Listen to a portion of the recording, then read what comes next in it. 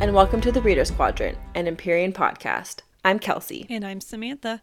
We are doing a chapter-by-chapter reread and analysis of the Empyrean book series written by Rebecca Yarros. Today we will be discussing Chapter 8 of Fourth Wing.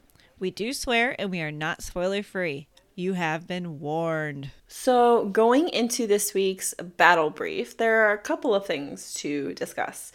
So, Rebecca Yarros on her Instagram page noted that Fourth Wing was the third most listened to book on Audible in Australia in 2023. Oh, that's cool. So, yay! Especially considering it was only out for like half of 2023. Yeah, because it came out in May? Something like that. I think the spring.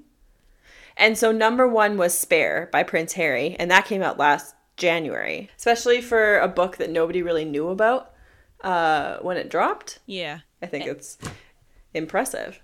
It was May. It was May 2nd. Oh, I feel so smart. I didn't read it until July, so. Yeah, that's about when I read it too. And then secondly, I think this is more exciting probably. So the paperback cover of Fourth Wing was revealed, and it will be released March 26th. So for anyone that was waiting for the paperback to come out, you don't have to wait very much longer.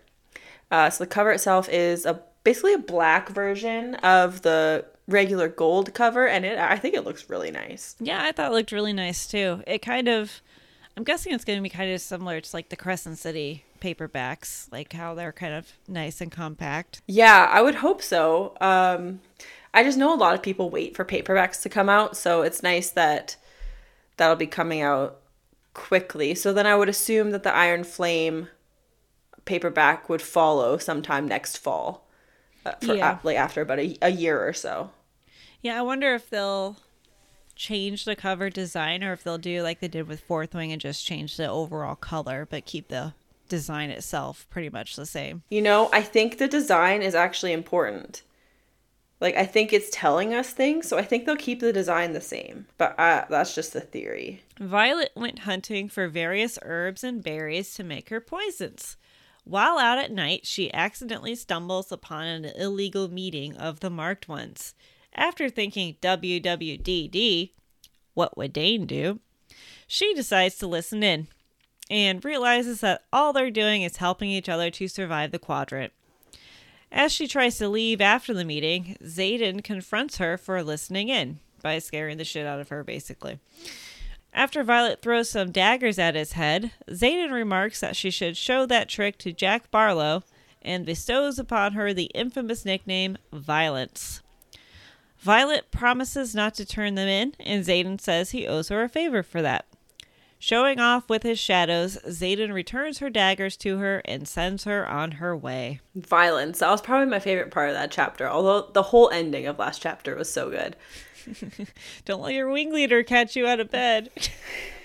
That's in stark contrast to how I feel about the opening of today's chapter. Ugh. Okay. After the quote, anyway. The opening quote for Chapter 8. There is an art to poison not often discussed, and that is timing. Only a master can properly dose and administer for effective onset. One must take into account the mass of the individual as well as the method of delivery. This is from The Effective Uses of Wild and Cultivated Herbs by Captain Lawrence Medina. Now, so I looked up Lawrence, so that means bright one or shining one, and then Medina is the city of the prophet.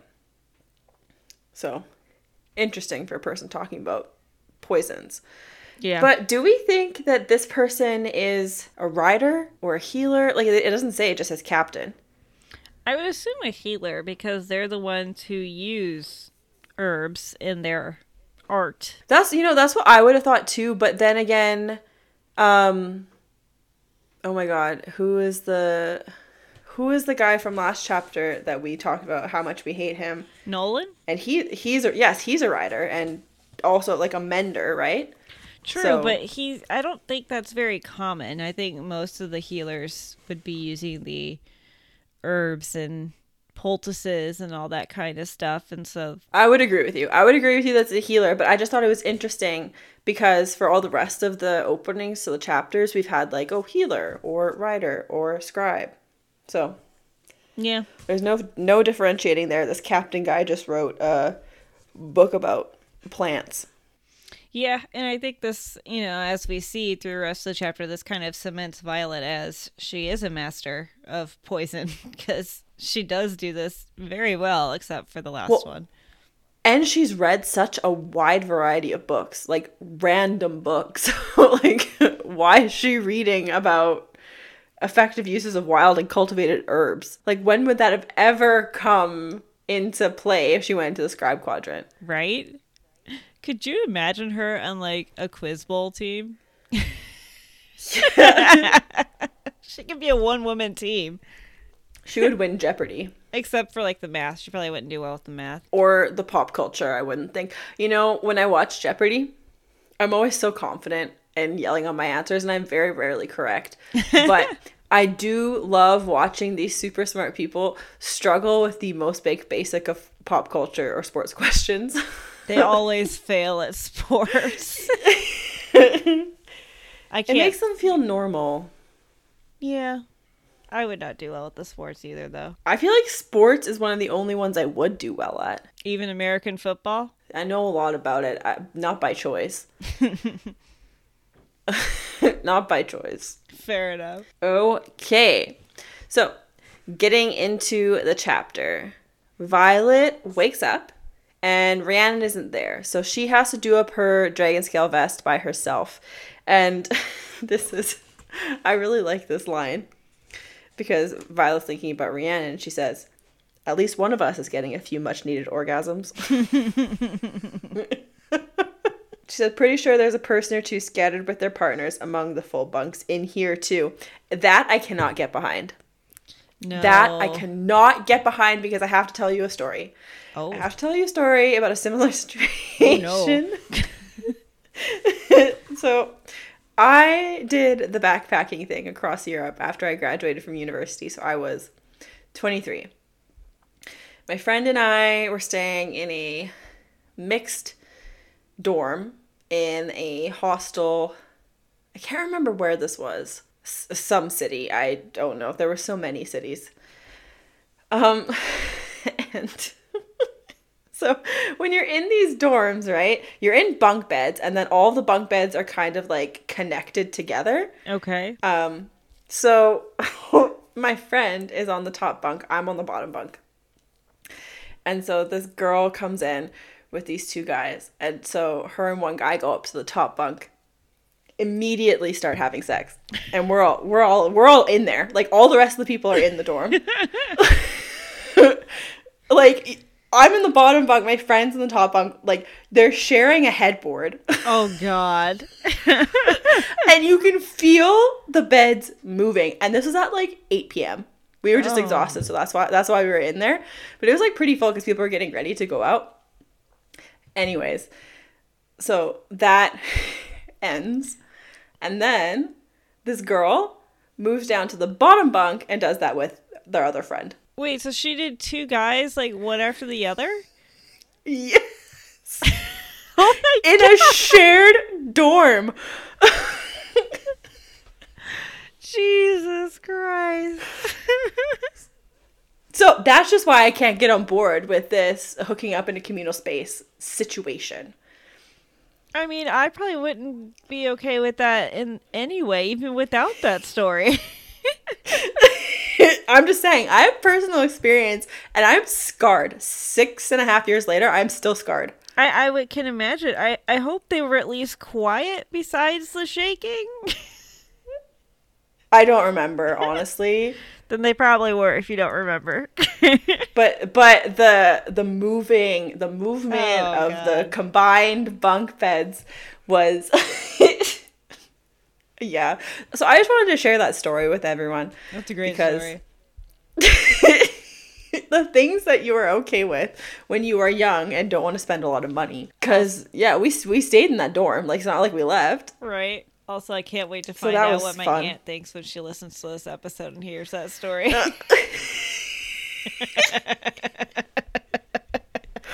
I was so confused. I was like, what is the relationship here between these three people?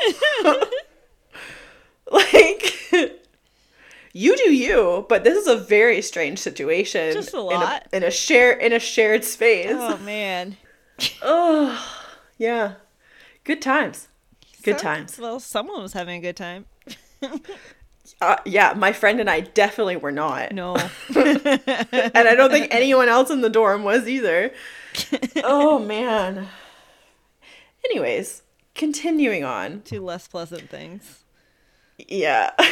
So Violet thinks squad leaders talk a good game about enforcing curfew, but no one really cares. Well, except Dane. He cares about every rule. Ugh. Of course he does. Of course he does. To his detriment, honestly. Yes. And this is why he can't be trusted. Nope. But Violet thinks about Dane and she smiles as she thinks of him. And she says that seeing him is the best part of her day. Gross. Yeah. Gross. Simply gross. Anyways, Dane is there as soon as Violet leaves the room because he's a stalker, evidently. I think we should also note that she passes by rows of empty beds that belong to the dozen women who haven't survived to see August. Yeah, they did. And when did we start? May? No. It says mid to late July. Okay. So they didn't even last, they barely lasted a month. Not even. Not even a month. Just a couple weeks. But I'm like, when did they die? What have they even done? Yeah, that's a very good, what? Yeah. Like, because these are people who made it across the parapet. Yes. Actually became cadets. So there was a few people that died that first day when they got burnt. Mm-hmm. Straight up just set on fire. But like, literally, what have they done since then? The only thing I can think of is... Jack killed that guy. Yeah, I was going to snapping say, his that's the only neck. thing I could think of is on the mats. Like someone getting overzealous. But a dozen? That's still a lot, though, for that. Yeah, so that confused me because I was like, how did these people die? So Dane's there as soon as she leaves the room. So evidently he's escorted Violet every single morning. Like, does he have Gross. nothing better? Does he have nothing better to do? And we learn here that Violet has chosen breakfast duty. And I know she's chosen it for a specific reason, but I have to say, I would have done the same thing. Get the work out of the way early. Even if I didn't plan on poisoning people, I would have picked breakfast duty as well. No, I probably would have done scribe duty. Oh, taking the books and everything? Yeah. It's easy, it's safe, and I don't have to get up early. That's fair. I'm up early anyways. Like, I've told Sam this past, I don't sleep. Like, just ever. So, I'm awake, so I might as well be doing something. That's fair. So Dane says, it's the only time I get to see you when I'm not your squad leader. Like, he made himself be her squad leader. Yeah, that's true. He did that on purpose. So, But with the purpose of trying to get her out. yeah. I don't think he intended to stay her squad leader. Yeah. So they're walking, and a door on the right opens, and Dane darts in front of me, dragging me behind him with his arm so I face plant into his back. Like, ugh. Ugh. You know what that kind of reminds me of in a way? Like the mom move of throwing your arm out when you have to stop suddenly in your car. Oh my god. I do that to my purses. I do too. But that's what that kind of reminds me of. Just that knee-jerk, like, bah! But it's like dragging me behind him with his arm so I face plant into his back. Like, aggressive. Also kind of painful, because I'm assuming just by virtue of being in the quadrant, he's got some muscle. Muscle is hard.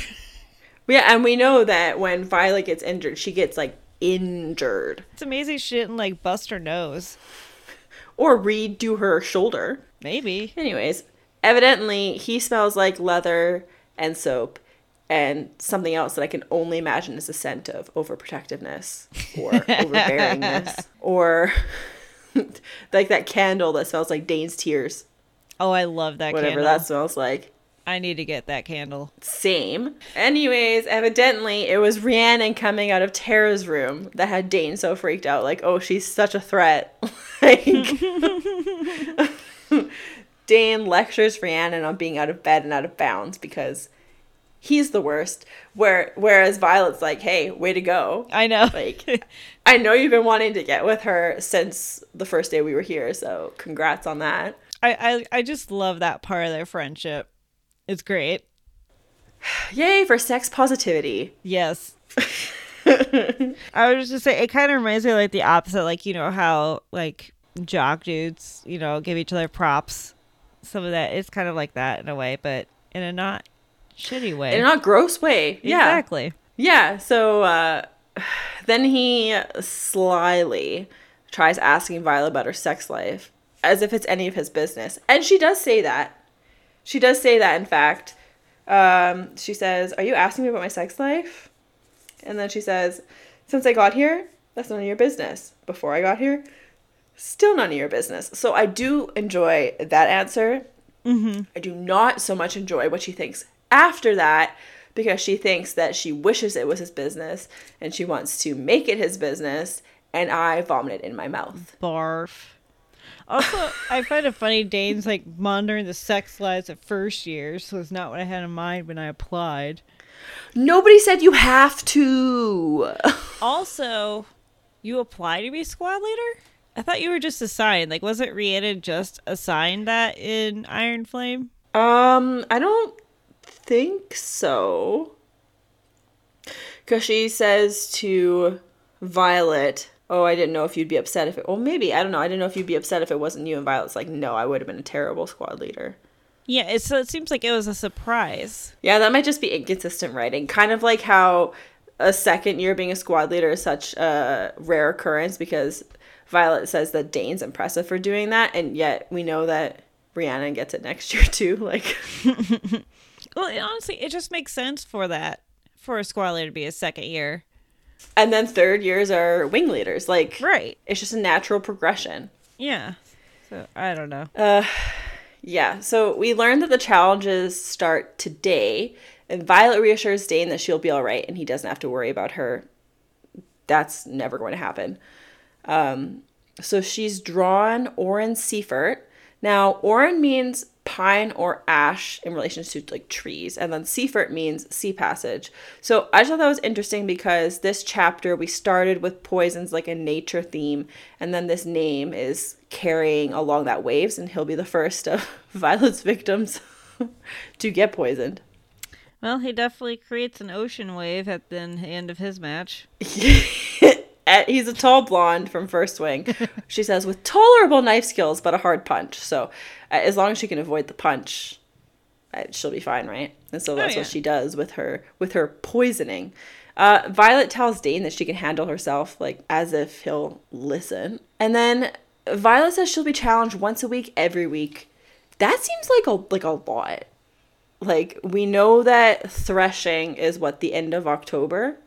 Yeah, I think so. So now it's August. So you have like 2 full months of this. That's a lot. Yeah, that's a lot. And then Violet mentions Jack Barlow. Dane says, "You need to lay low with that one. Avoid that pompous ass whenever you can, Vi. Don't give him any excuse to come after you." Which is completely at odds, and Violet notes this, completely at odds with what Xaden told her to do in the last chapter. So it's just like, Xaden doesn't know her. And he's even made a promise to her mother to protect her. And he knows that she can take care of herself. Whereas Dane is standing over here like being like, "Don't do anything. Like, stand in the corner. Don't make any noise. Just lay low." He's a helicopter parrot. He is a helicopter parent. That's a good way of describing it. Yeah. He's just so overbearing. Yep. Like, she doesn't need you to fight her battles. No. And she's proven that already. So this line of thinking leads Violet to think about Xaden and how she should tell Dane about the meeting of the Marked Ones, but she won't, because it feels like the right thing to do. And this wording is interesting to me. Like, what do you make of that line? Like, it feels like the right thing to do because she thinks they were just studying, or like deep down she knows that like they're okay. Like, how do you interpret that line? I think she knows that because she was said when she was overhearing it, they're not doing anything wrong. The only thing that they were quote unquote guilty of was having too many of them in one place, which I think she also recognizes as a bullshit rule to begin with. Mm-hmm. So I think it's just if she really wanted to, she could use this to her advantage in getting a bunch of people punished. But she's not that type of person. No, like she just sees it for what it is. They're just helping each other to survive a situation that they're being forced into. And I think that might also be part of it. The Marked Ones they didn't volunteer for the quadrant like everyone else did. They were forced into it. Yeah.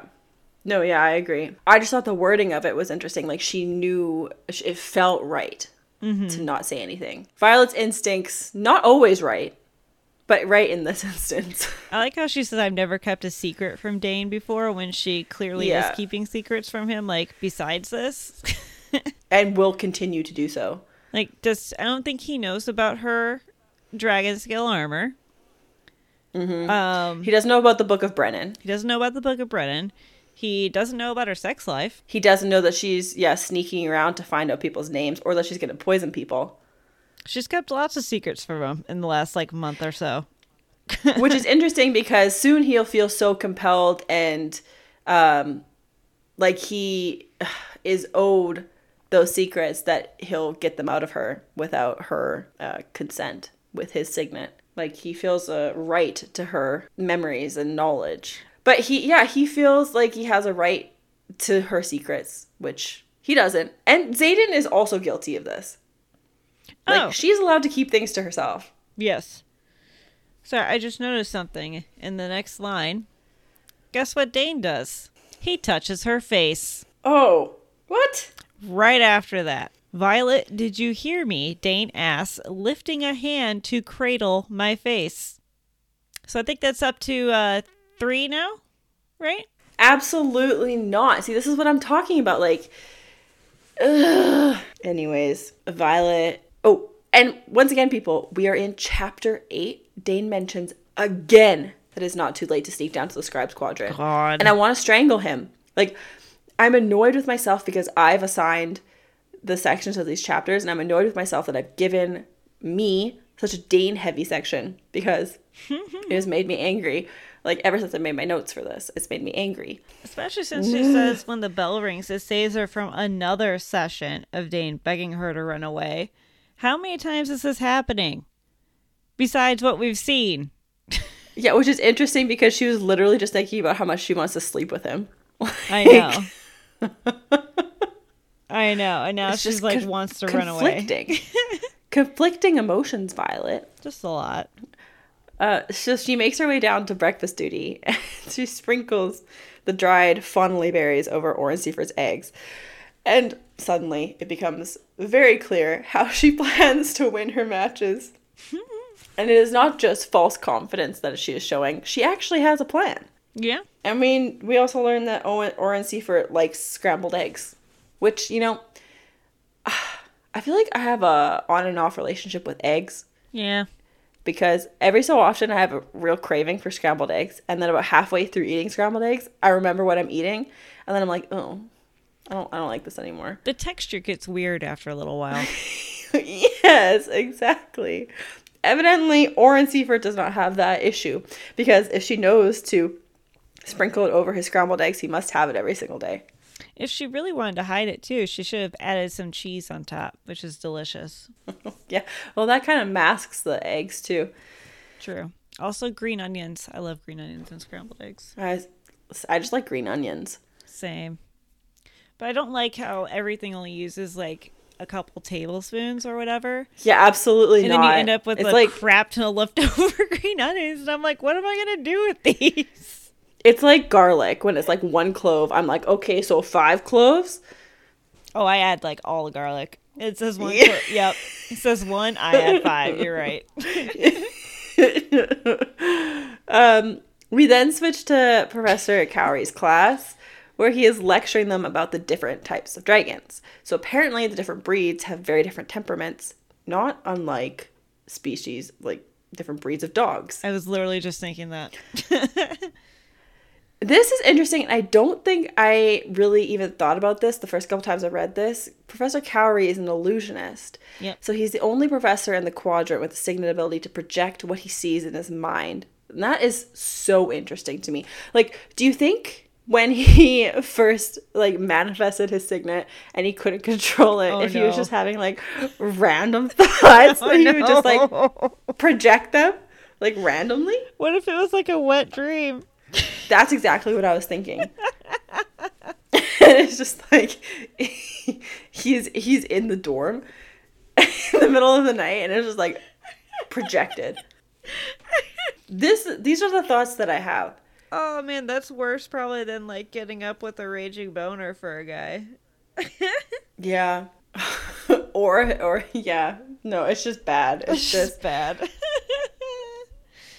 But like, I think Or, this like- would be something that you'd have to work really hard to control, because like if he's in like need to know meetings, he can't like all of a sudden be thinking about what he learned in that and then just projecting it all over the place.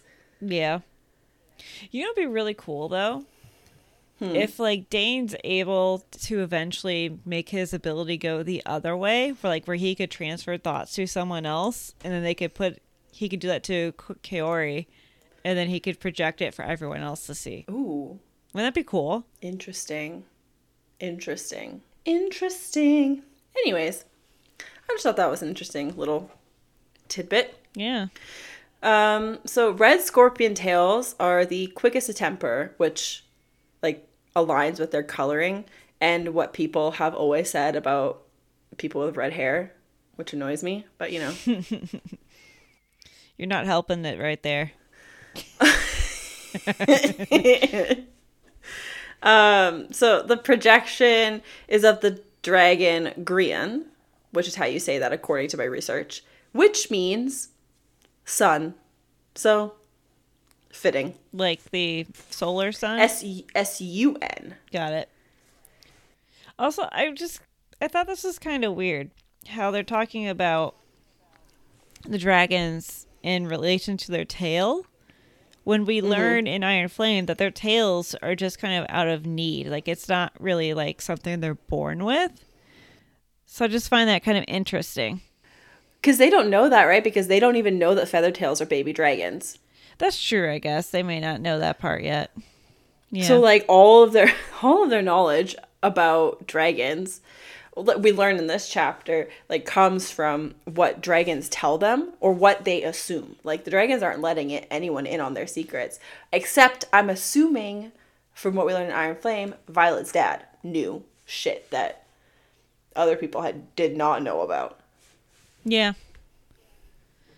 I wonder if the dragons knew her dad and like trusted him in a different way.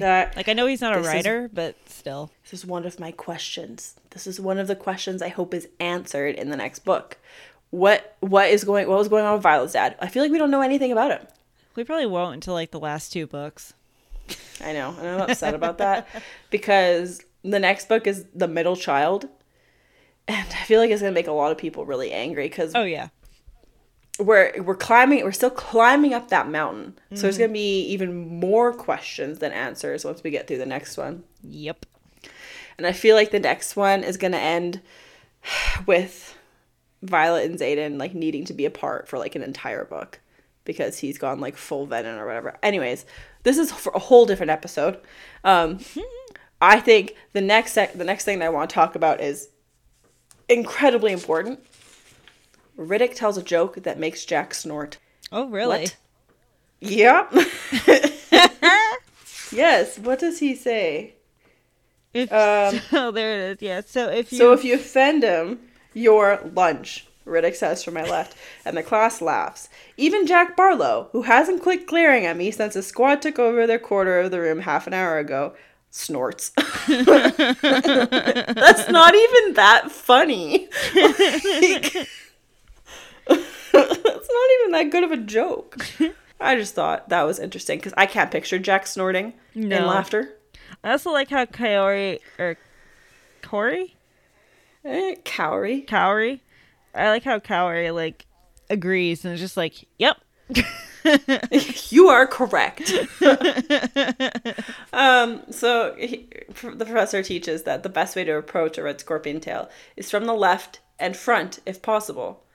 What the fuck does the red scorpion tail have against approaching from the right? Maybe they're blind in that eye. It seems like a bad evolutionary trait to have as an entire species of dragon. Yeah, that's pretty weird. And okay, I'm curious as to what the testing looked like for this. Did they just like, did the scribes just like send people to approach a red scorpion tail from various angles, and they're like, oh no, like not the right. They always die if they go from the right. Like, how do you even learn that? Honestly, yeah, trial and error. Because the people who are dead can't tell you because they're dead.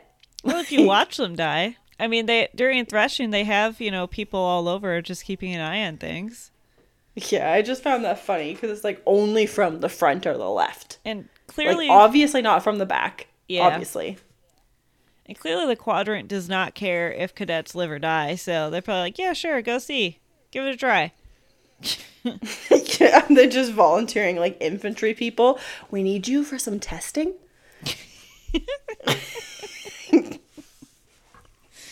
Can you approach the dragon from 85 degrees south-southwest? And we can see. We'll see what happens.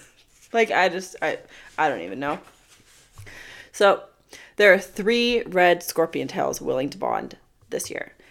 And then there are 100 dragons total willing to bond this year, which is 37 fewer than last year and 26 fewer than the year before that.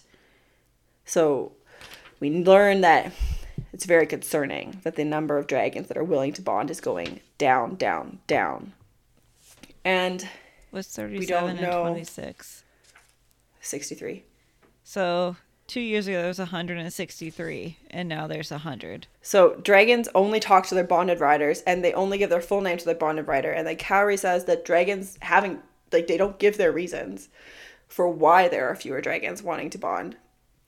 And he recommends not asking. But like Violet definitely would feel comfortable enough asking Tarn and Darna the questions like this. So it has me curious as to what other people's relationships are with their dragons. Like, I feel like other people are scared of their dragons. Oh, to like ask them questions? Like that. Like, ask them questions like that. Like, they just shut it down immediately. Like, I feel like maybe Tarn will answer a lot of questions. Like, if he doesn't want to answer something about the Empyrean, like, he won't. But he gives Violet a lot of leeway in what she can ask. Honestly, I think personality-wise, I think Tarn is very different in general from the other dragons. Like, the other dragons, like, value seemingly more negative traits, honestly. They seem to value more, like, strength and ruthlessness and things like that, whereas Tarn looks for other types of strength. So Orly asks if the numbers impact the wards, and Cowrie says they're not sure. Like, why does nobody really know anything about the wards? This seems like critical information. Just a lot. Also, it should note that when Jack makes a comment earlier, his icy blue gaze. Yes, not red. Not red. Yet. Still blue. But we know he will be red when Violet and him fight. Yes. I can't remember what chapter that is. That's later in the book. Either. But so we'll have to, pay attention to that. And I also want to pay attention to see if there's subtle mentions of literally anyone else. Because I haven't noticed before. So there are no blue dragons willing to bond, but Professor Cowrie still talks about them. Scale is a blue dagger tail, which is the rarest of all blues. So that's interesting because...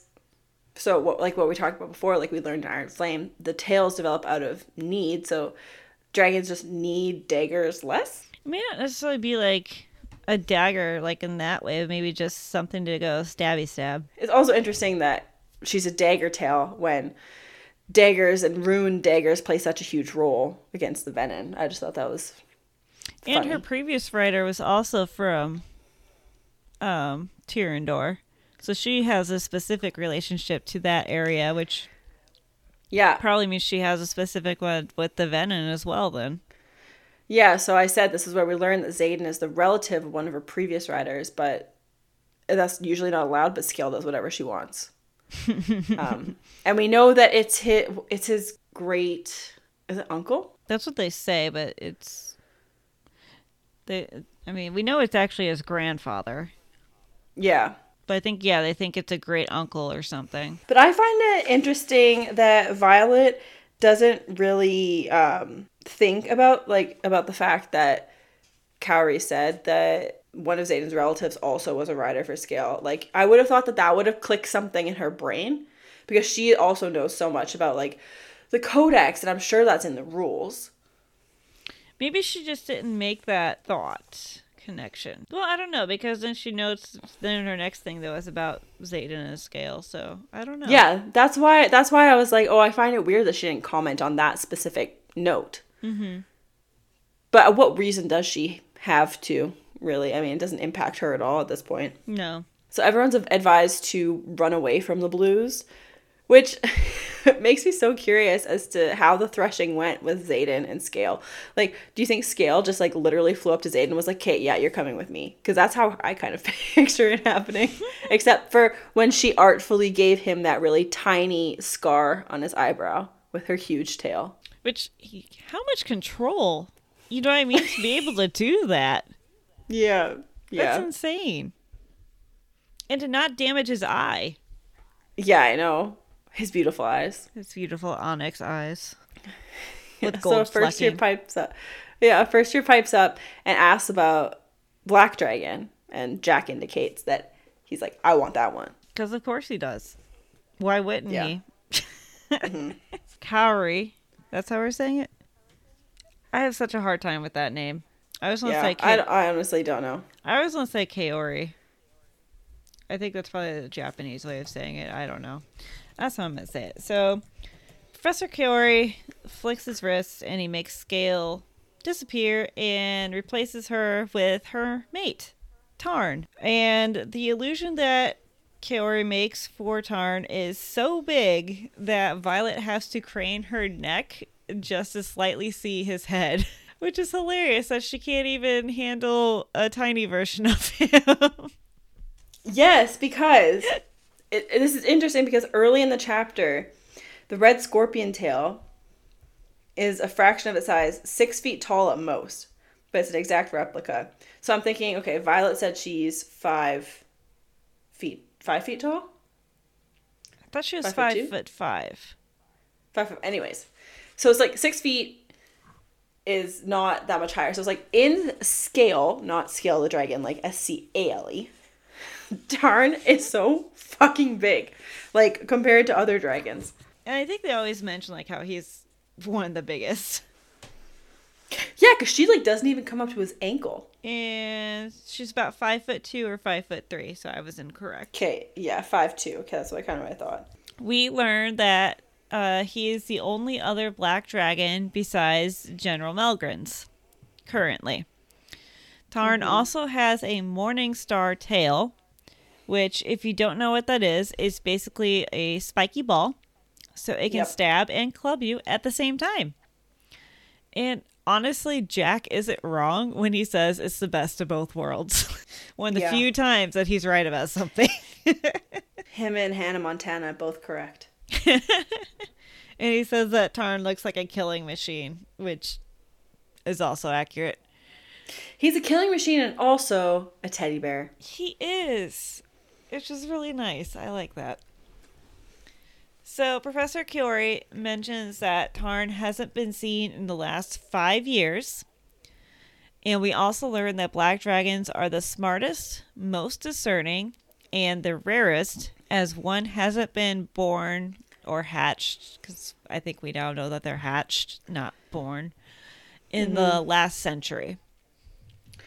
Yeah, I also think it's funny that Orally is the one that keeps pointing out these facts. Like, she knows her shit. She does. Well, I think she comes from, like, a family of writers. Her dad and her brother, I think, are both writers. So, Kaori also says that they are the most cunning, and that Tarn is a little over 100 years old, making him middle-aged for a dragon. Which is 500 years younger than Andarna's egg. Yes. So she could technically be his mom or grandma. Yeah. If she was born or she hatched when she was laid. Which is funny. Also, I just keep I picture him as being in like his 40s or 50s then, if he's middle-aged. So just picturing him as like Mr. Dad. You know, Mr. Mom with Andarna. And he gives such that vibe in Iron Flame with the teenage Andarna. It's so great. So, of course, Jack wants to bond with him and asks how you approach him, which Kaori says, you don't. Apparently, Tarn has only been in the Vale for the past 5 years.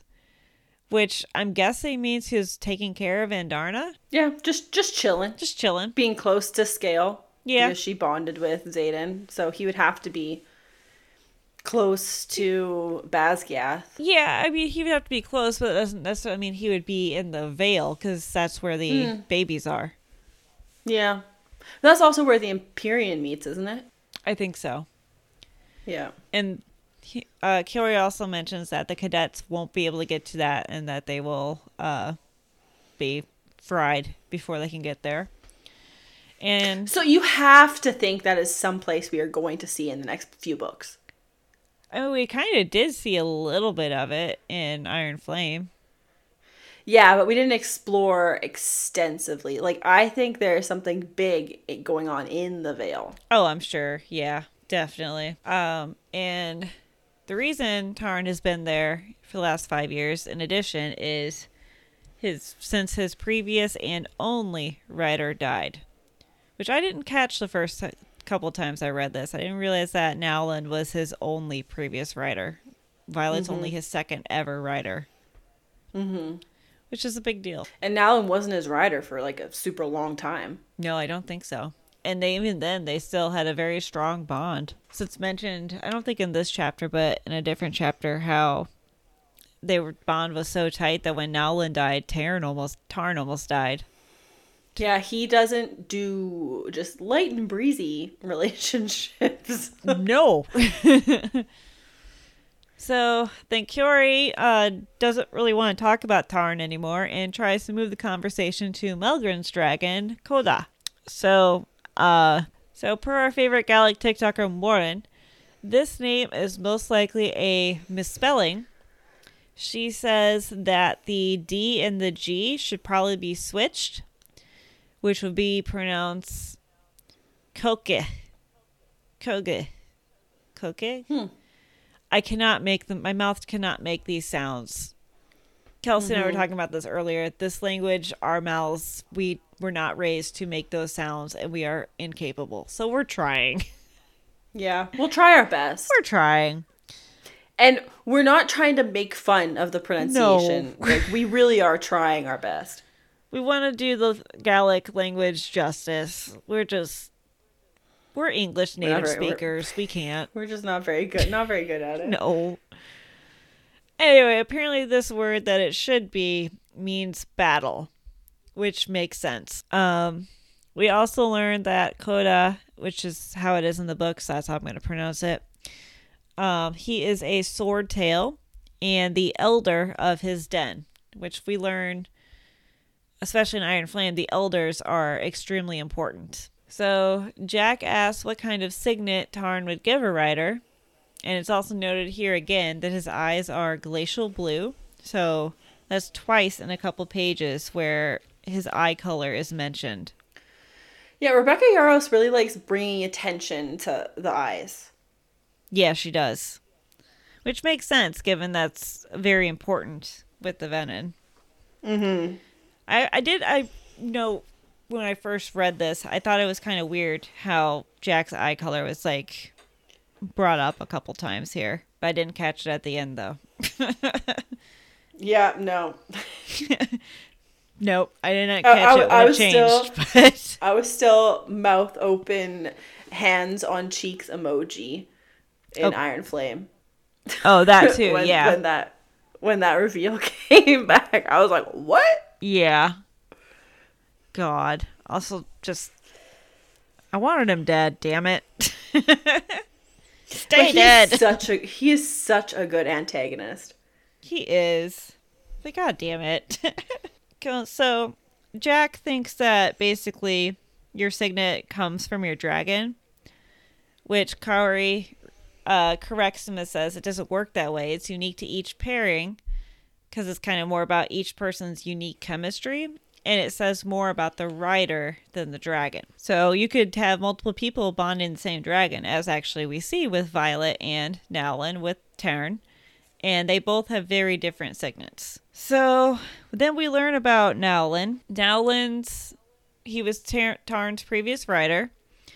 His name, from what I could find, is apparently a variation of the name of the Aztec sun god, which is Nanahuatl. So when I tried to look into that god, there's kind of an interesting part that kind of fits with Nowlin. So with that god, part of his mythology is that he is humble.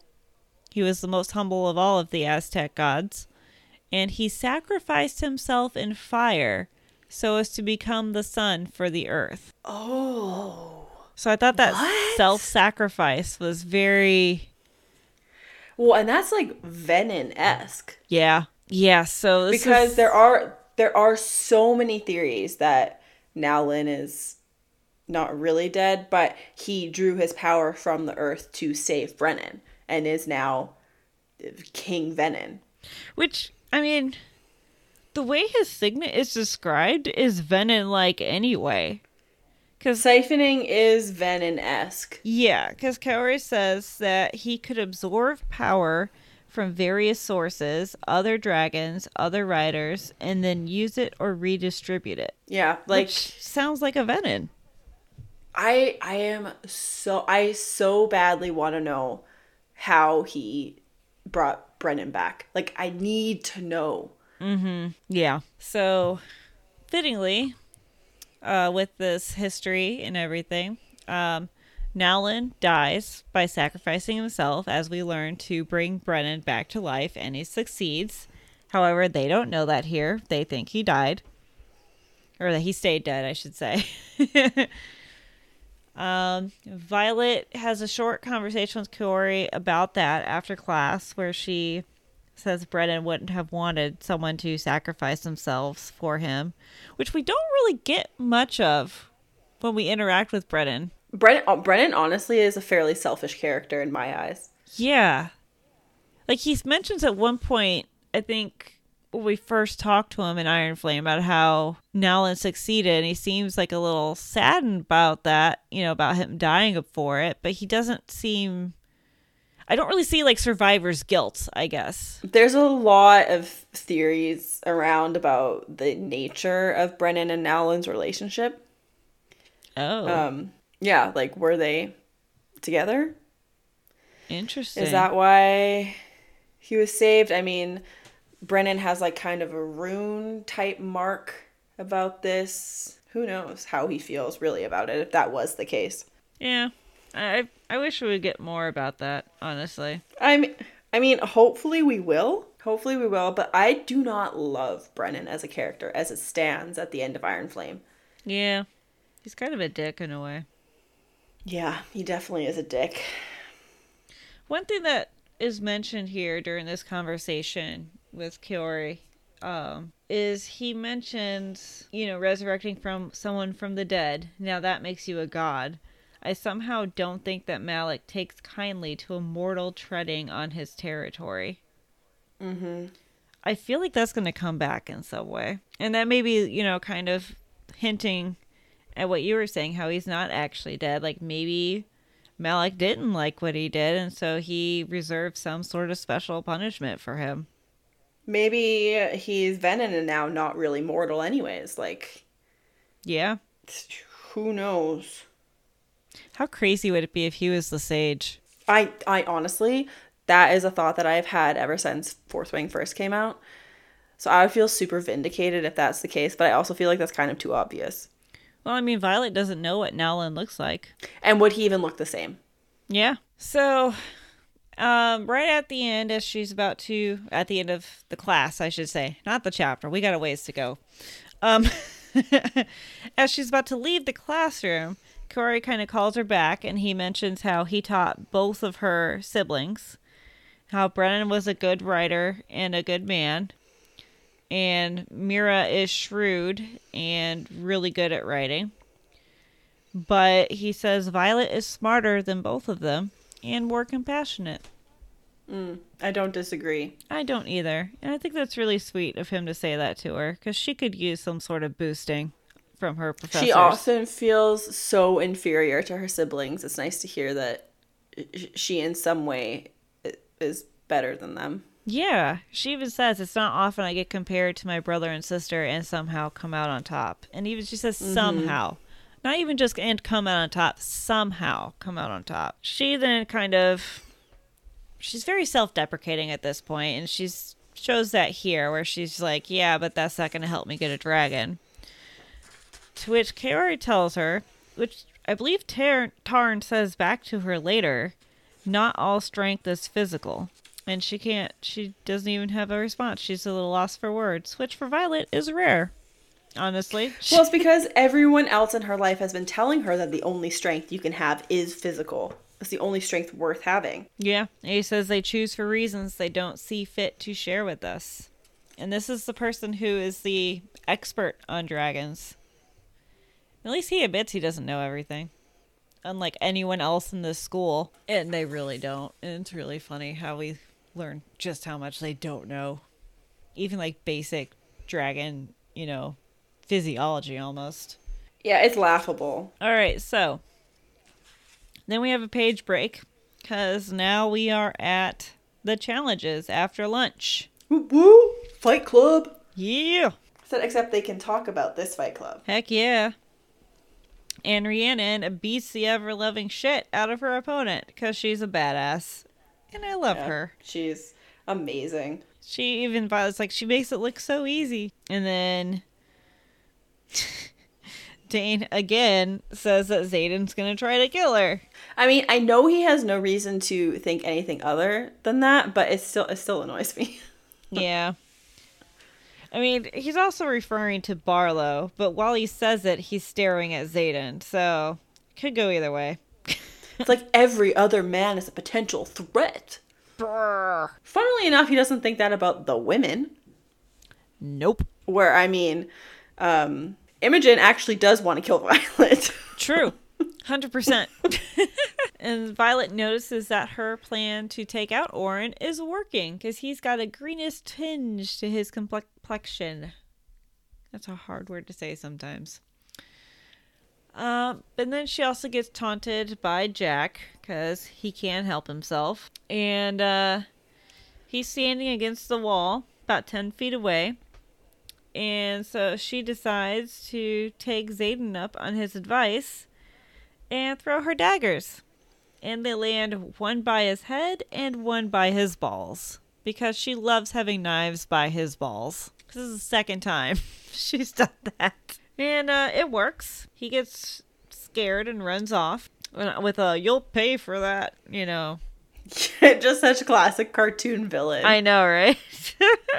What I thought was kind of weird, though, is he doesn't take her daggers with him. He just leaves them. Is there a rule? Like, I don't know. You have to earn your daggers, right? That's the whole guess. thing. I mean, she didn't, but nobody knows that. Yeah. Well, she did and she didn't. And then Dane just, he's like, "What are you doing?" I told you, don't do that. Yeah. But Xaden told her to do that, so we already know who has more sway. But then she also notices that her scalp is prickling. Because apparently Xaden's looking at her. Mm-hmm. And this happens again, too, at the very end of this chapter. Which makes me a little confused.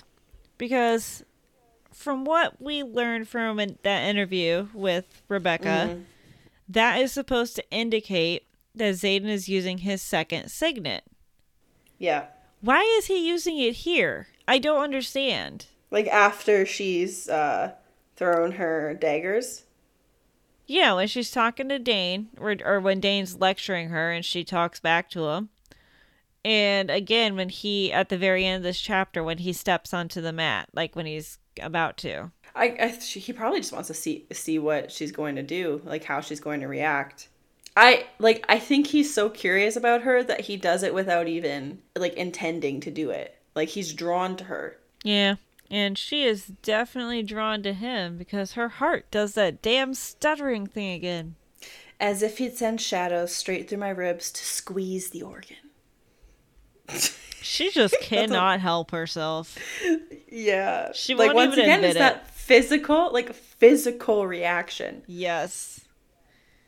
Every time. It's great. And Rhiannon supports her with her attack on Jack because she's a supportive friend. And of course, Dane, stop encouraging her. So, Violet has her fight with Orin.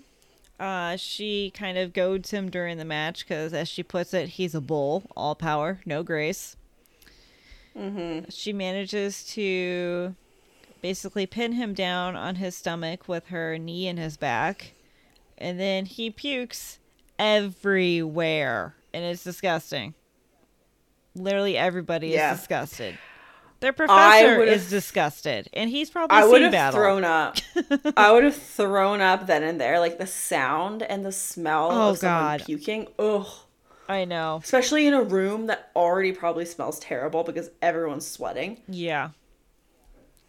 I just, even like right now reading that, my stomach wants to roil. Yeah. Ugh. It's so gross. But she wins. And Dane has to go find someone to clean it up, which I feel bad for the poor, I'm assuming, first-year cadet whose job that is. But, okay, this is another thing that just annoyed me, because this is reminiscent to me of, like, when the walls kind of fell, and he was like, oh, we'll have to get the masons in here for that. I'm like, why is the maintenance of this fucking school something that you're concerned about? Like, why does he have to find someone to clean it up? I bet he doesn't actually have to. He just takes it onto himself. I was like, what does he even have to do with this? Like, would that not be Professor Immaterio's job to find someone to clean it up? Oh, 100%. He likes to take on all the things and then play, woe is me, I have all this stuff to do. So, then for the next 4 weeks, Violet continues her plan to poison everybody, and it succeeds. So she gets a total of 5 daggers, including Orin. So this is 5 weeks total. So we're on week 6 at the end of this chapter in early September. And so she's doing really good. Her shoulders are sore, but that's okay. She hasn't killed anybody yet. Something a quarter of their year can't say after almost 20 more names have been added to the death roll for the first years alone. Okay. So, just thinking about this. At the beginning of the chapter, we had a dozen just women who had died. And now we have 20 more people. Of just the first years. I'm just so confused. Like, what the hell killed those women? Like, what? Like, just the practice? Maybe. I mean, Jack killed that kid during practice. Yeah, and that was meant as like a shocking moment. I don't know what else to say. I really don't know. So Violet accidentally gives her poison to her opponent for this week. She gives them their poison too early. And so they are too ill to actually participate. And Violet says, peels of the walnut fruit will do that when ingested raw. Say like when they're mixed into the icing of your morning pastry. I also like how smart she is about all of this in general too, because when she wins her dagger the week before this, she actually poisons the entire squad of the guy she's fighting to make it seem like it's just a virus and not her poisoning, because she's trying to throw them off the scent. Yeah, smart. Super smart. It's so smart. So she's like, shit. She served it to her too early, so she's hoping that maybe she'll just get out of it. To which a voice comes out that says, I'm happy to step in. That voice, that tone, that prickle of ice along my scalp. Guess who it is? I am so excited for next week. It's one of my favorite chapters. And I am so mad because I just realized you get that section and I took a look ahead and I get the Dane section again. Oh, no. Talking about the fucking aftermath of what happens on the mat. Would you like to switch? No, that's fine. I'll just be over here stewing in my resentment of me picking these stupid chapters. Anyways, I think in some ways here too, like the prickle of ice along her scalp, I think part of it too is his voice just kind of turning her on. Oh, 100%. I think it's a lot of just her, like physical reaction to him being near. Like she can't control it. And when Xaden walks onto the mat, we end the chapter. Yeah, I can't wait. I can't wait. Luckily for us, we're recording that chapter in 2 days. So 3 days. So, what have you been up to for the last week and a bit? So, I haven't done a whole lot of TV watching since I am now working in an office full time. So, it's kind of been more like podcast listening in a way. So, a lot of like stuff mom never told you, stuff you should know, stuff like that. When I have watched TV, it's just been like, Parks and Rec and The West Wing still a lot of Sesame Street because that's what my child enjoys and it keeps him calm and happy. So that makes me happy. I finally reached the promised land. Yeah. And funny story for everyone listening about our Instagram account. Oh, yeah. We posted this and then the post got like rejected because it was a political campaign. Is that what they ended up saying? Yeah. And I was like, it's literally just Obama's book, but whatever. Whatever. Okay. So I finished it. I'm going to post it on my Bookstagram at some point here. I'll try and do that this weekend. We'll see if my post gets rejected. I started reading a book called There, There by Tommy Orange. So far, honestly, not a huge fan. But I'm reading it for a book club, so I'll muddle through. It's meant to portray kind of like modern Native American life. So like kind of dealing with being an urban Native American and some of the trauma things that they have to go through and things like that, which is important. I'm not denying the importance. I'm just not a huge fan of this guy's writing style, honestly. So it's kind of like how Game of Thrones is in a way where each chapter is supposed to be like for a different person. So I've gotten like through the first 2.5 chapters and they've each been a different person where, at least so far, these stories are not intermingled. The first one was told in the first person and these other two have been in the second one's in the third person. And now I'm trying to remember because it's been a bit since I gotten back to it. But I think the third chapter is in the first person again. And I'm just like, I don't like that. And this is fiction? That. A fiction book? Yeah. Okay.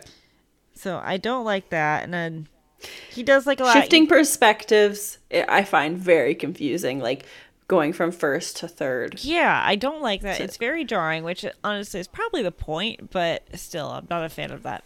So...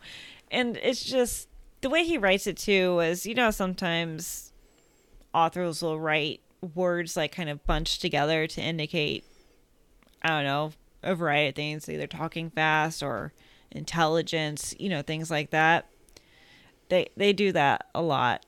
And I find that annoying and frustrating. But I'm going to try and muddle through. I've been doing the ebook, but that stupid Boundless app is fucking up on me again. So I have a hard copy waiting for me at the library. I just got to go pick it up. Other than that, I've been weatherproofing my house. We've had a cold snap here. And so my pipes froze at one point. They thawed pretty quickly. It just took forever. It took like a day and a half for us to get almost 2 full days to get hot water back, honestly. We had just had cold water. Oh. Yeah. So that sucked. So I've just been trying to seal up everything I can in my unfinished block basement. But it's just been a lot trying to get that done and finding holes basically in the insulation around the top part of the blocks in the basement. It's just when we get a little more financially stable, we're gonna have to get somebody in to professionally do it. Yeah. It sucks. Fun stuff. Yeah. What have you been up to? I mean, not much of anything. Yeah, I know. Just working. It's been a busy week. It's I've mentioned before that I work in finance with financial statements, and I'm in charge of putting out a quarterly report for my company, and it is that time. So I've just been working a lot. So not a lot of time for reading or watching TV or doing anything other than going to work, working, and then being so mentally exhausted when you get home that you kind of just lay there and like stare at nothing. Yeah. And just go to bed because you're so tired. Especially at the hours you were working too. Yeah, and I'm just answering questions at random times of day. Like and night. We started this episode, and I get a text that's like 8:30 p.m. and it's Saturday, and Sam's like, "You're working right now?" And I was like, "I'm just answering a question. It's fine." Yeah. But that should be done. That should be done like this coming week. So yay. I'll be able to get back to my regular life. Yeah. I mean, I'm hoping to find more TV shows to watch. It's hard when I'm only home when my child is, and he kind of dominates right now with the Sesame Street. Yeah, for sure. Like my comfort show that I have seen like a million times and I just put on when I cannot concentrate is Grey's Anatomy. I'll just like throw it on and I'll just like lay there and I don't have to pay attention. I don't have to do anything. It's just on and it fills the silence. Yeah. That's how I am with Parks and Rec anymore too. So on that happy note, be sure to subscribe, rate and review our podcast wherever you're listening to us. That really helps us become more visible and recommended to other listeners on these apps. So it would really help us out if you could give us a 5-star rating. Yeah. That would be ideal. That would be awesome. So you can find our Instagram at Readers Quadrant Podcast, and you can email us at readersquadpod@gmail.com. And be sure to join our Discord. Currently, we are abuzz with discussion of awesome. Crescent City 3 coming out at the end of January, and everyone's very excited. Yes. So cannot wait for that. And then we discuss everything: workouts, pets, meals that we're making. It is a fun time. So a link will be posted on our Instagram if you're interested in our Discord. Yes. So thank you all again so much for listening. We truly appreciate each and every one of you. We love interacting with you guys in our Discord or social media, so please keep that up. And remember, the right way isn't the only way. Bye. Bye. We would like to thank Kevin MacLeod for the use of his song The Pyre for our intro and outro music.